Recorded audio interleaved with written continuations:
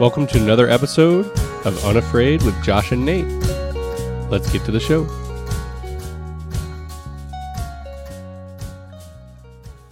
It's been a couple weeks since we've done a podcast. I know it doesn't seem that way in podcast land. But yeah, after we recorded the first two episodes, we had a few logistic things we had to work out, figuring out how to get everything up and running smoothly, setting up our timeline, that kind of stuff. But now the goal is to have something out to you guys every single week. So here we are again, back in the studio with Nasty Nate. What's up, Josh? Not much, man. Just want to say, for me, it's been a really, really good few weeks, and God's just been awesome. I've been going to this Tuesday night group Bible study, and God's just really been moving, man. And we did First Wednesday last night, March 1st, and it was awesome. Yeah. It was a night of just worship that we let God set the agenda, and that was really, really cool. Most services, you're like, we're going to play our 3 songs, then we're going to do the lesson, then we're going to, whatever. But the Spirit was moving so much that the pastors even came up and said, we're going off script. Mm-hmm. And, sometimes that's just what we got to do in life. Sometimes we have a plan for what we're going to do and how we're going to do things, but then you just got to go off script.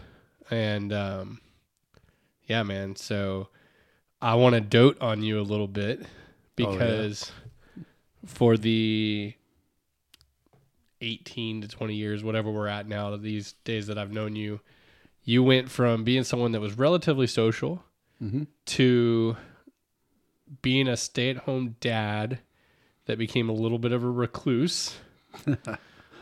That's an understatement. Yeah, a little bit of a recluse. But over the last few weeks, man, I've really seen you trying to step out of your comfort zone again. And I'm curious as what that's like from your eyes. Oh, man. Well, it's not great being stagnant. It's not great going to things like church, family functions, hang out with friends, knowing that the odds of hearing the question, so what's new in your life, is going to come up. And that question for somebody who does absolutely nothing in their life but binges shows and maybe plays a couple video games here or there, but is definitely not doing what they're called to do in life, or even trying to figure out what they're called to do in life. It's a bit like just sort of sitting in quicksand and just waiting for somebody to come and help you out of it. And there's a branch right next to you that you can grab onto and pull yourself out, but you're oddly comfortable where you're at. You don't really feel like you're... It kind of reminds me of that scene, what was it, from the Never-Ending Story, I think, where the horse is stuck in the quicksand and the boy is trying to save him, and the horse is just not moving, just not even trying to save itself anymore. He gives up and releases himself to the quicksand. Yeah. So it's kind of like that? Yeah, it's a bit like that. It's a bit hard to explain, and it's a bit... anxiety-driven? Well, sure. Yeah, I mean, yeah, you know that when you stay home, you've got the comforts that you've grown accustomed to. And most of the time, it's going to stay the same way and nothing unexpected really going to come up. It's like a safety net. It's a complete safety net, What's the fear in the unexpected? Because me personally, I'm... having to face the unexpected is the fear in the unexpected. Like, when you wake up all day to do absolutely nothing and have no responsibilities, even though I did have responsibilities. I'm a father and a husband, and those roles I was just kind of casting a blind eye to, I guess. Like, well, I'm not out there I'm out there getting drunk. I'm not out there sleeping around. I'm being a good husband. I'm staying home. My kids are being watched over. But it's not really enough to just watch over your household. You've got to actually take action and stand firm. And I mean, you've got eyes on you. They're looking for guidance. They're watching you to see how should I act? How should.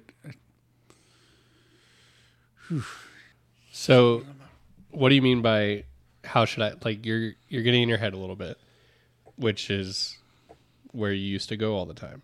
And what I started this conversation about was doting on you, because these last few weeks you've been making new friends.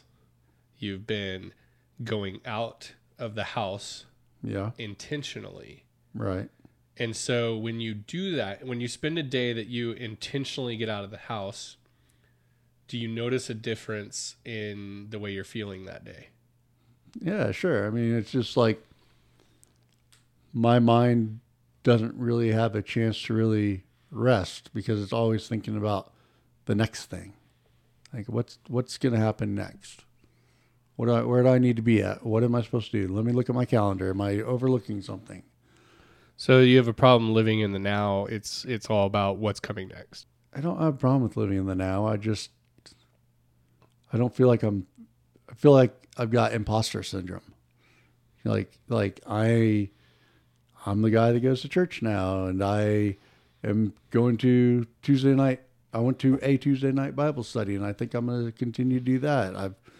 I went to First Wednesday service and worshiped, and I didn't really want to go to that entirely, but I knew that it was the best call, and so I went and did that. And it's just like just keeping myself in motion so I don't have a chance to just sort of stop and be like, oh, I've got free time now. Let me sit down and see what I can waste my time watching on TV. So are you seeing that like having things to do makes it easier to say, oh, I can't do that now. I've got to go do this. I've got to be here. I've got to do that. Yeah, absolutely. But it feels like you're just role playing. Yeah. Why do you think it feels that way? I haven't figured that one out yet. Still working through that. Because the Nathan that I grew up with was hanging out with the guys all the time, was going to the pool hall, shooting some billiards, going back, playing Xbox, hanging out, doing all the fun things. And then it was like becoming a stay-at-home dad almost flipped that switch. Mm-hmm. And almost to the point where you stopped, in my opinion, having accomplishments and being even verbally told you're doing a good job, to the point that it made it harder for you to go do that because you always feel like you were going to let people down. Does that seem... I know you've said it to me before, like you don't want to let me down, or you don't want to let this person down. For example, you went and had lunch with a buddy of ours recently. Mm-hmm. In the very beginning of this, let me step out of my own shell again. Mm-hmm. And one of the first things you said to me was, well, what do I have to talk about? What do we have in common? We haven't talked in years. And I'm like, dude, talk about your life. You think your life is just you sitting on the couch, but you have kids. You have a wife. You have a life outside of that. You eat crawfish more than me, and I don't know that you love it more than me. I'm pretty sure you do, but I don't know. But I'm saying you do these things. We go on vacations every year. We do all these things that are able to be talked about, but you feel unworthy to talk about them. And one of the reasons I said you feel you don't get that verbal affirmation, it ties back into scripture. And there's a scripture I looked up that I want to read real quick. It's Proverbs 12:25. It says, an anxious heart weighs a man down, but a kind word cheers him up. So I see that in you. Like when someone talks good on you, you get lifted. You know, I think we all do. You know, especially as men. Men like that words of affirmation. We like that good job. You know, that pat on the back. So much so that we try to do it to ourselves sometimes. Yeah. And you know, it's just like I just want to see the Nathan again that feels comfortable in his own skin. Yeah, I kind of want to rediscover him myself. Just having a hard time getting out of the stagnant area that I'm in, you know, and this last week and a half or whatever has been hopefully not a social experiment, but hopefully it's something that sticks. But it's one of those things where it just feels like like how long until it dries up, you know? Like I'm out there meeting people for the first time, but what about when the newness wears off? Like, am I still going to be as interested, or am I going to be looking for the next thing to keep me? Well, and my personal opinion on that is I think it's very important to keep. We're going to have friends, we're going to have acquaintances in our lives, and it's very important to keep to understand those circles, right? So that we don't allow ourselves to be let down in certain moments. I've got a core group of friends that I just keep tight, right? Like I can talk to about everything. I can talk to about anything. You're in that group. My buddy Ryan's in that group. Kevin's in that group. And, you know, my buddy in Florida's in that group. Not as much because he's in Florida now, but I still talk to him more than I talk to a lot of people that live here. Mm-hmm. And understanding the differences between a friend and a friendly acquaintance, let's say it that way, because we like to consider ourselves friends. And I think is a big deal to make that differentiation because we don't allow ourselves to be let down in moments that things don't run out. But at the same time, we still have the opportunities to grow those friendships. You know, and I know one of the guys that you've been getting into lately, having a lot of hangout time with, or wanting to have a lot of hangout time with, is Lance. You've been making a connection there, and it seems super genuine, and it's based. I mean, we met the guy at church. You can't have a better foundation than that.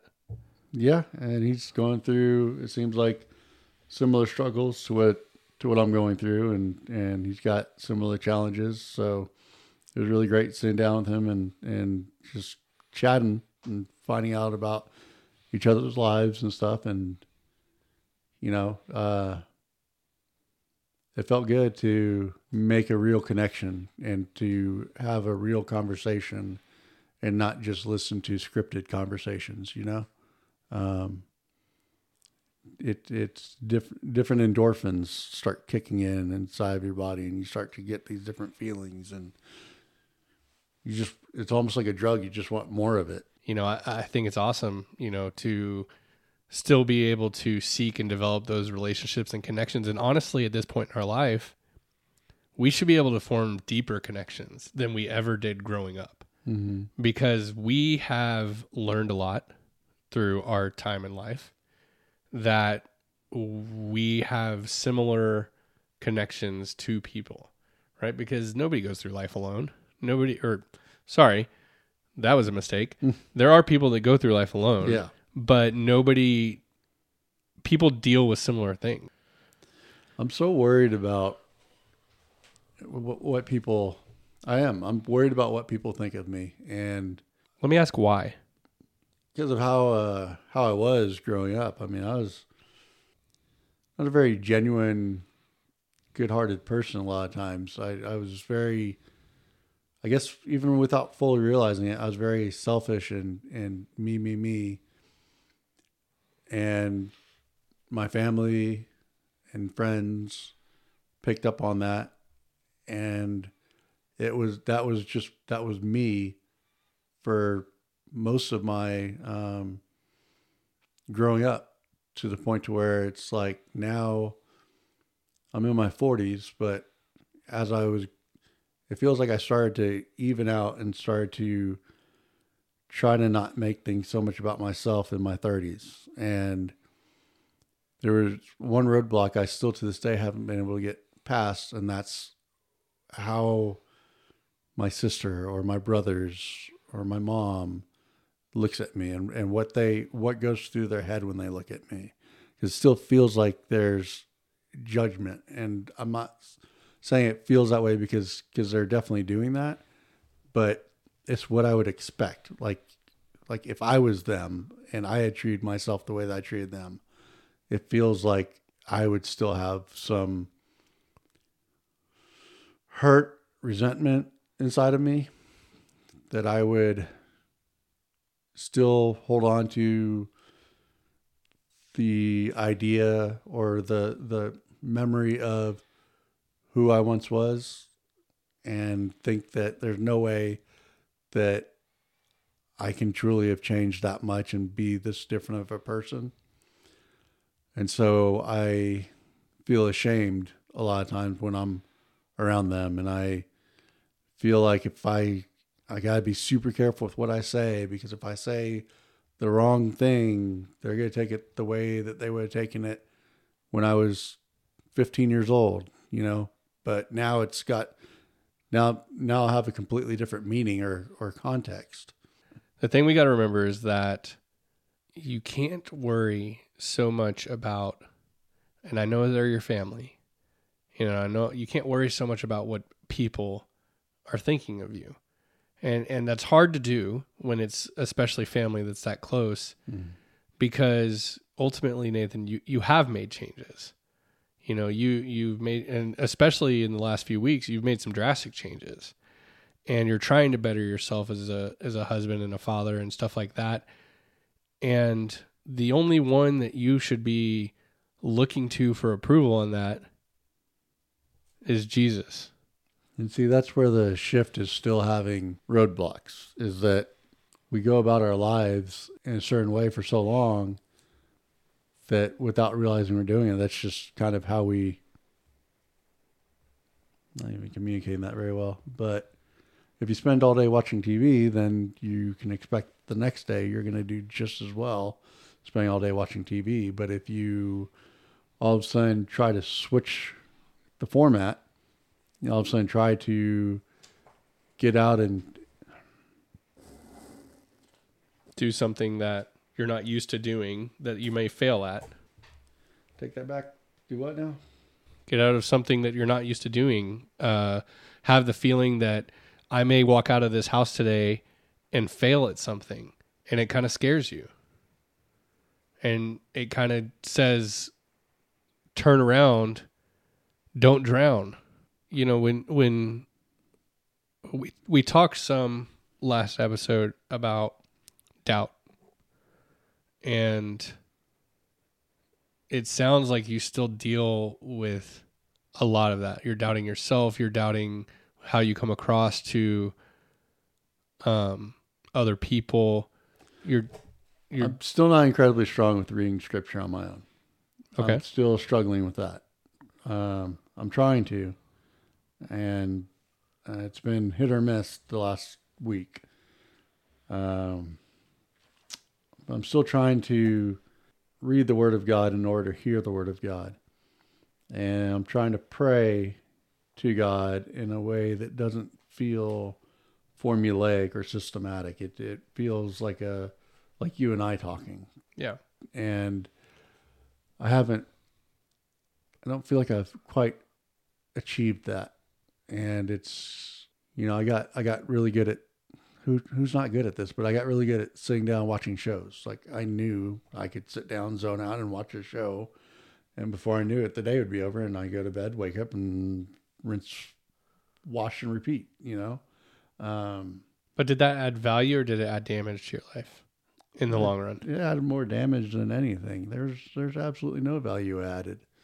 I can't even remember half the stuff that I watched. Then look at it this way: instead of having goals of feelings or things like that, maybe set goals of, I'm going to do some things today that are going to add value to my life, value to my family, value to my walk with God, starting with reading the Bible, which I know you've been doing a great job of these last week since you had a meeting with Sterling and he challenged you.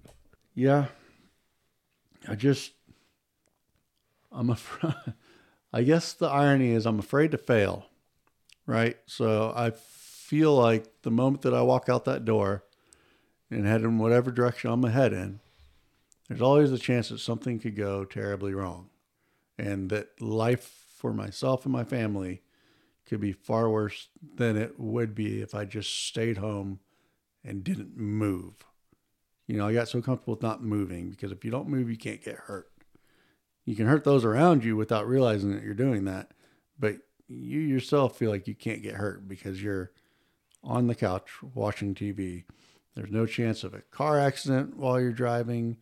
There's no chance of getting pissed off with a complete stranger or them taking you the wrong way. There's no chance of going out and searching for a job and getting told no. There's no chance of rejection, for that matter.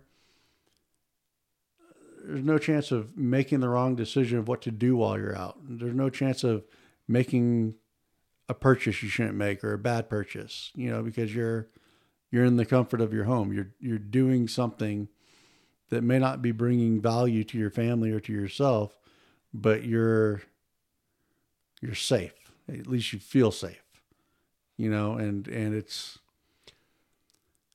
really a hard thing to work through in my head and talk about, because I'm still figuring it out myself. You know, I'm at the age I'm at, I feel like a failure. I feel like I should have this all figured out already. I feel like I should be that strong, supportive husband, and that the arguments and the conversations that Jen and I have at times shouldn't be taking place, because I should be stronger in my faith and more grounded in the word, and able to man up, able to give wisdom. And I don't feel like I am.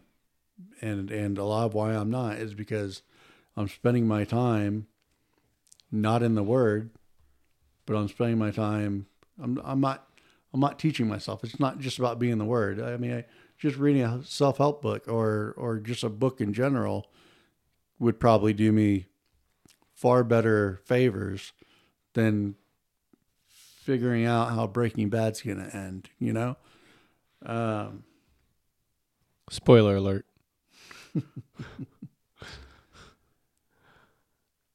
I don't know. I feel like I've got nothing to offer right now, because I keep having these thoughts in my head, and it's like I keep coming up to this brick wall, and I don't quite see a way around the wall or how to navigate it. And so it's like I hit this brick wall and I just all of a sudden stop mid-thought process. I'm sure that's showing up right now as I'm talking on the microphone, that this guy doesn't even know what he's talking about. And it's true. I don't know what I'm talking about. I'm trying to figure out what I'm talking about. I'm trying to figure out what's truly important in life. We talked in church and even in Growth Track a lot about legacy. Like, what's the legacy that you're going to leave behind?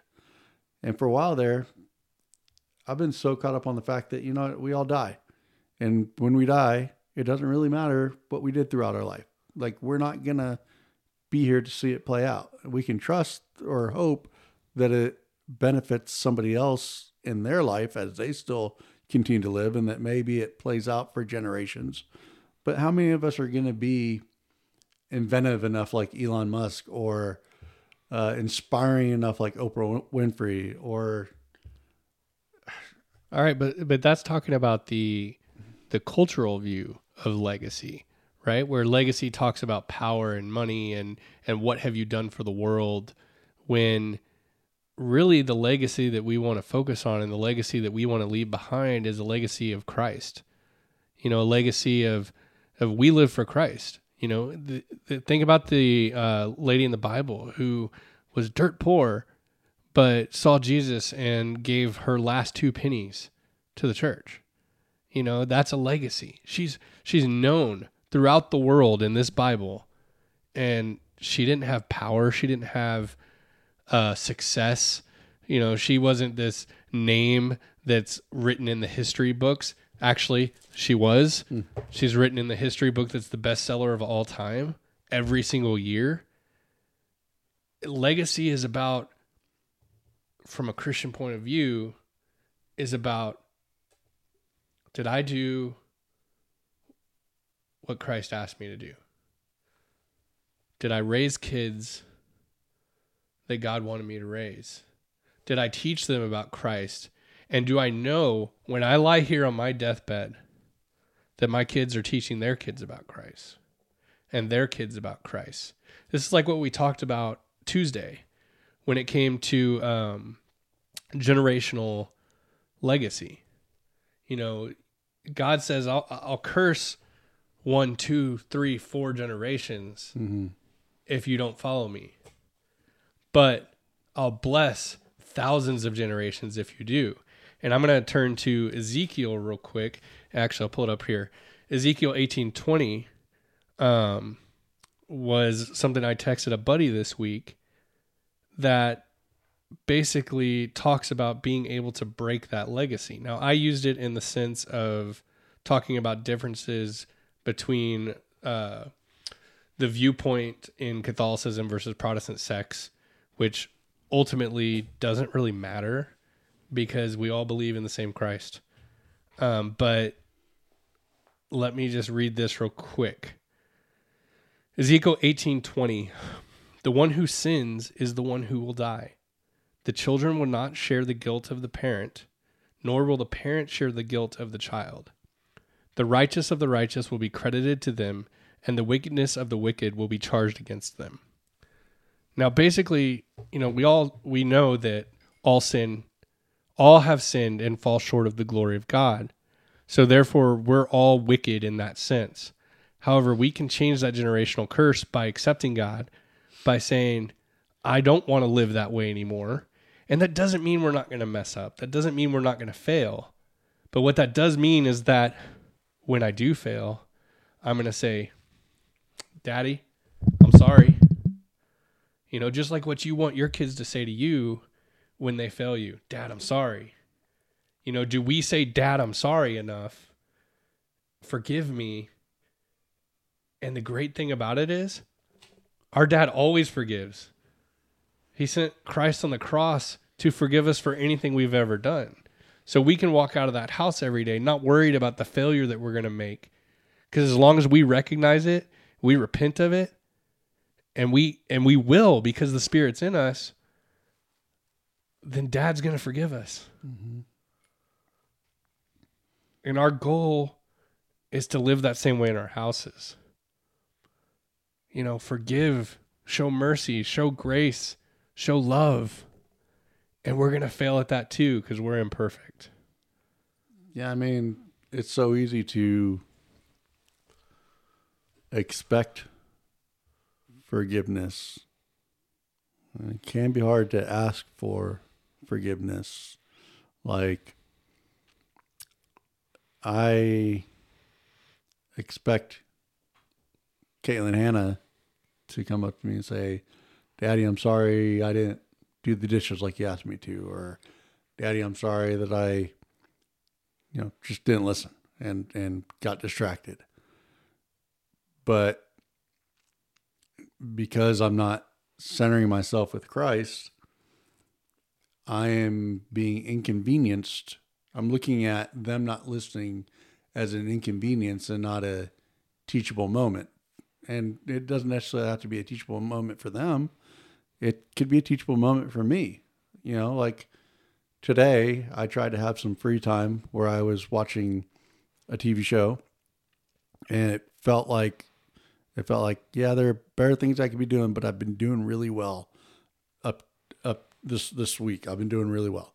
And so let me just sit down and watch an episode or two of the show, and then I'm going to pop on over here and podcast. Well, in the meantime, I'm asking my daughter, who just got home from school, spent her whole day sitting in class, listening to teachers, and I'm asking her, go into this disaster of a kitchen and do the dishes. And to me, it's a no-brainer. Like she knows how to do the dishes. She at times when she puts her best foot forward, does a pretty good job doing the dishes. And so, and she's old enough to know that when she's told to do it, she needs to just go do it. And so she goes into the kitchen to start doing the dishes. And I just, every time I look up from my seat watching my show, I either catch her eyes on the show and she's not doing anything, or I catch her staring off into space, or, basically just not doing her job. And, 3 hours later, she's still in the kitchen. The dishes are not done. Not 3 hours, probably 2 hours. The dishes are not done. And she, I just look at her and I say, what is wrong with you? Like, why can't you just do these dishes? I've asked you over and over and over again to do these dishes, to stop getting distracted and to just focus on what you've been asked to do. You need to get this done. Your mom does not need to come home to this messy of a kitchen. You need to get this done. And it's unacceptable that you haven't done this. And I think at the time, yeah, I'm being correct. Like it truly is not okay that my child's not listening to me. What I was failing to realize is that I was getting frustrated, not just because she wasn't listening to me, but because I was wanting to just veg out and watch a show and not be distracted. I wanted my kid to be productive, and I wanted to just take the edge off, just sort of, get lost in being a father in the moment was inconvenient. Being a father in the moment was inconvenient. Sure. But that's okay, because like where we need to try to get to in our life is not, it's something you said at the beginning of that statement was, I want my daughters to want to come up and ask for forgiveness, right? But the beauty of our Father is that, yeah, he wants us to ask for our forgiveness, but he's already given us forgiveness before we even ask. And so we need to try to also find in our way to do that ourselves. So can we forgive those that have offended us before they even ask for that forgiveness? So I don't know. That speaks to me a lot right there about, how we just need to strive to be. I'm very blessed myself that I can forgive pretty easily. I don't apologize very easily a lot of the times, and my wife hates it. But I do try to once I actually realize I'm wrong and stop being stubborn. But yeah, so tonight also, the distraction that the show I was trying to watch was causing was that I was trying to squeeze as much out of watching the show as I could before I had the next step in my to-do list, which was come over here. And what I should have done is got the girls to do their shower time and have their quiet time. But what I chose to do was continue to try to watch the show and get frustrated with my children for not listening. I had one child on the laptop watching YouTube videos and well, at least she's not bothering me, but she's also not learning. She's learning to follow in the steps of her father, basically. She's not learning how to find something outside of video format in order to entertain herself. She's not finding ways around the house that she can be helpful. We've got currently in our bedroom, we've got 4 piles of laundry that definitely need to be gone through. They're clean clothes that just need to be put up. And the kitchen got a mountain of dishes that just need to be gone through and done. And there's always something in the house that needs fixing, needs cleaning, needs attention. And really, I think if we're all honest with ourselves, we never should have time to sit down and just watch a show. It's probably the worst thing we can do with our day. Yeah, you're right. But we've normalized it so much. It's it just seems like the reward at the end of a day type thing. Like this, I get to do this. I deserve to do this. This is for me to do. I've done a good job. I'm gonna do this. And to me, I've gotten rid of the good job part and just focused on the reward. And I just, what am I rewarding myself up for? Waking up? Like, oh, I woke up. Awesome. Let's watch something. So when bedtime came around, instead of having them do their quiet time, I told them that they've been putzing around and dilly-dallying for far too long and that they need to just eat their food and get to bed. And basically like 15 minutes till bedtime. And meanwhile, I'm still trying to watch this show, and they're kind of getting distracted, playing around with each other, just not focusing on the task at hand. And it gets to the point to where it's time for them to go to bed. They finally finish their food. I get them to brush their teeth, and that's a whole ordeal. And then I get them to, I tell them, okay, look, you need to go to bed now. It's time to go to bed. Get upstairs, go to bed. I don't want to hear a peep from y'all. Just go to bed. I've got to get going, and I need y'all to go to sleep.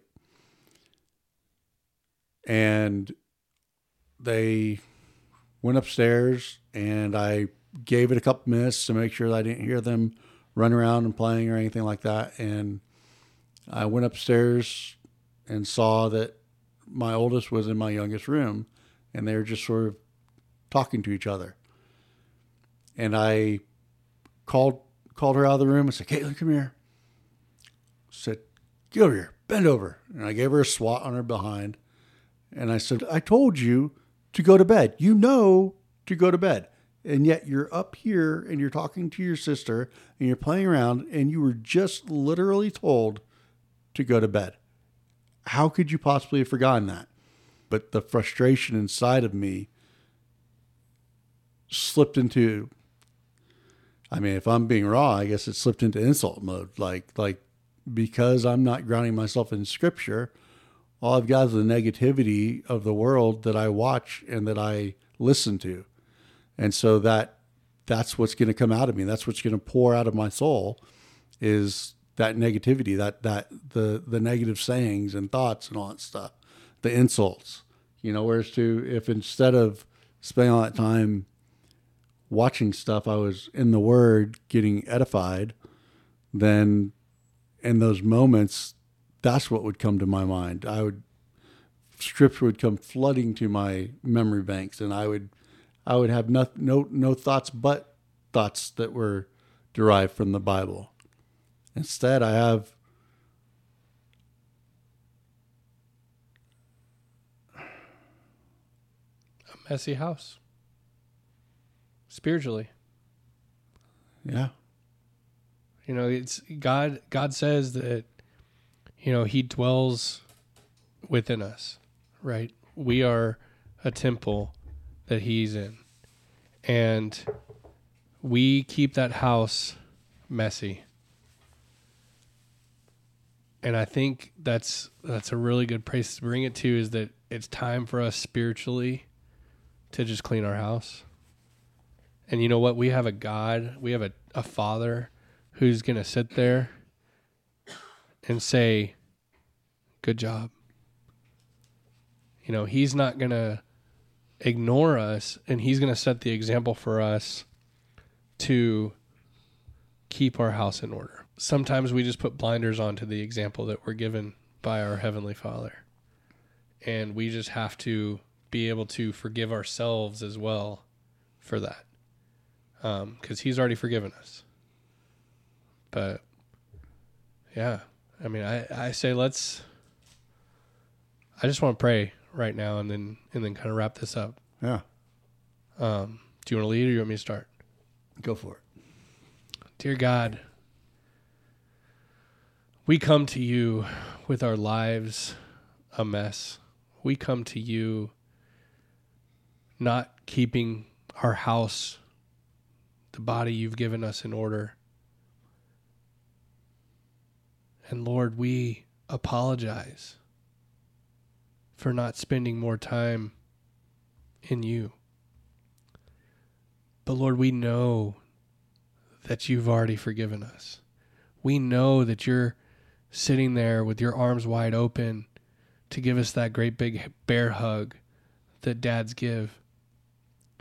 That you are ready to accept us for who we are and move us to where you want us to be.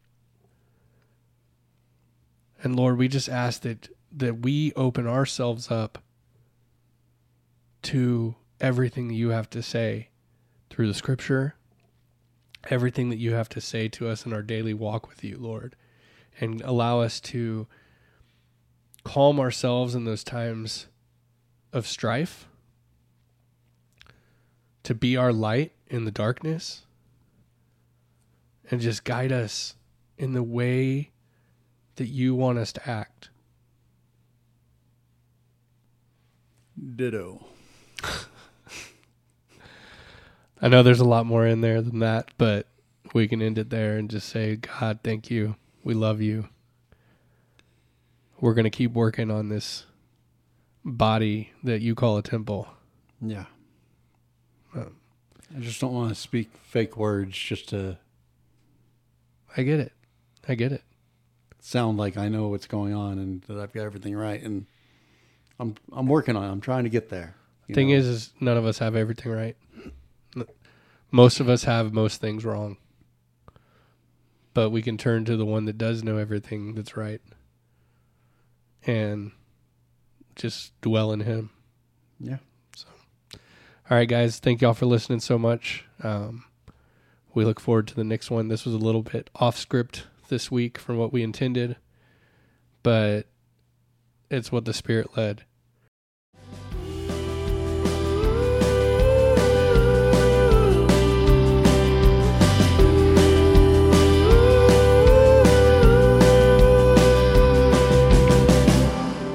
Don't say that it's over. Thank you for listening to Unafraid with Josh and Nate. Don't forget to hit that subscribe button so you can catch all of our new episodes. And please leave a review to help other people find our podcast.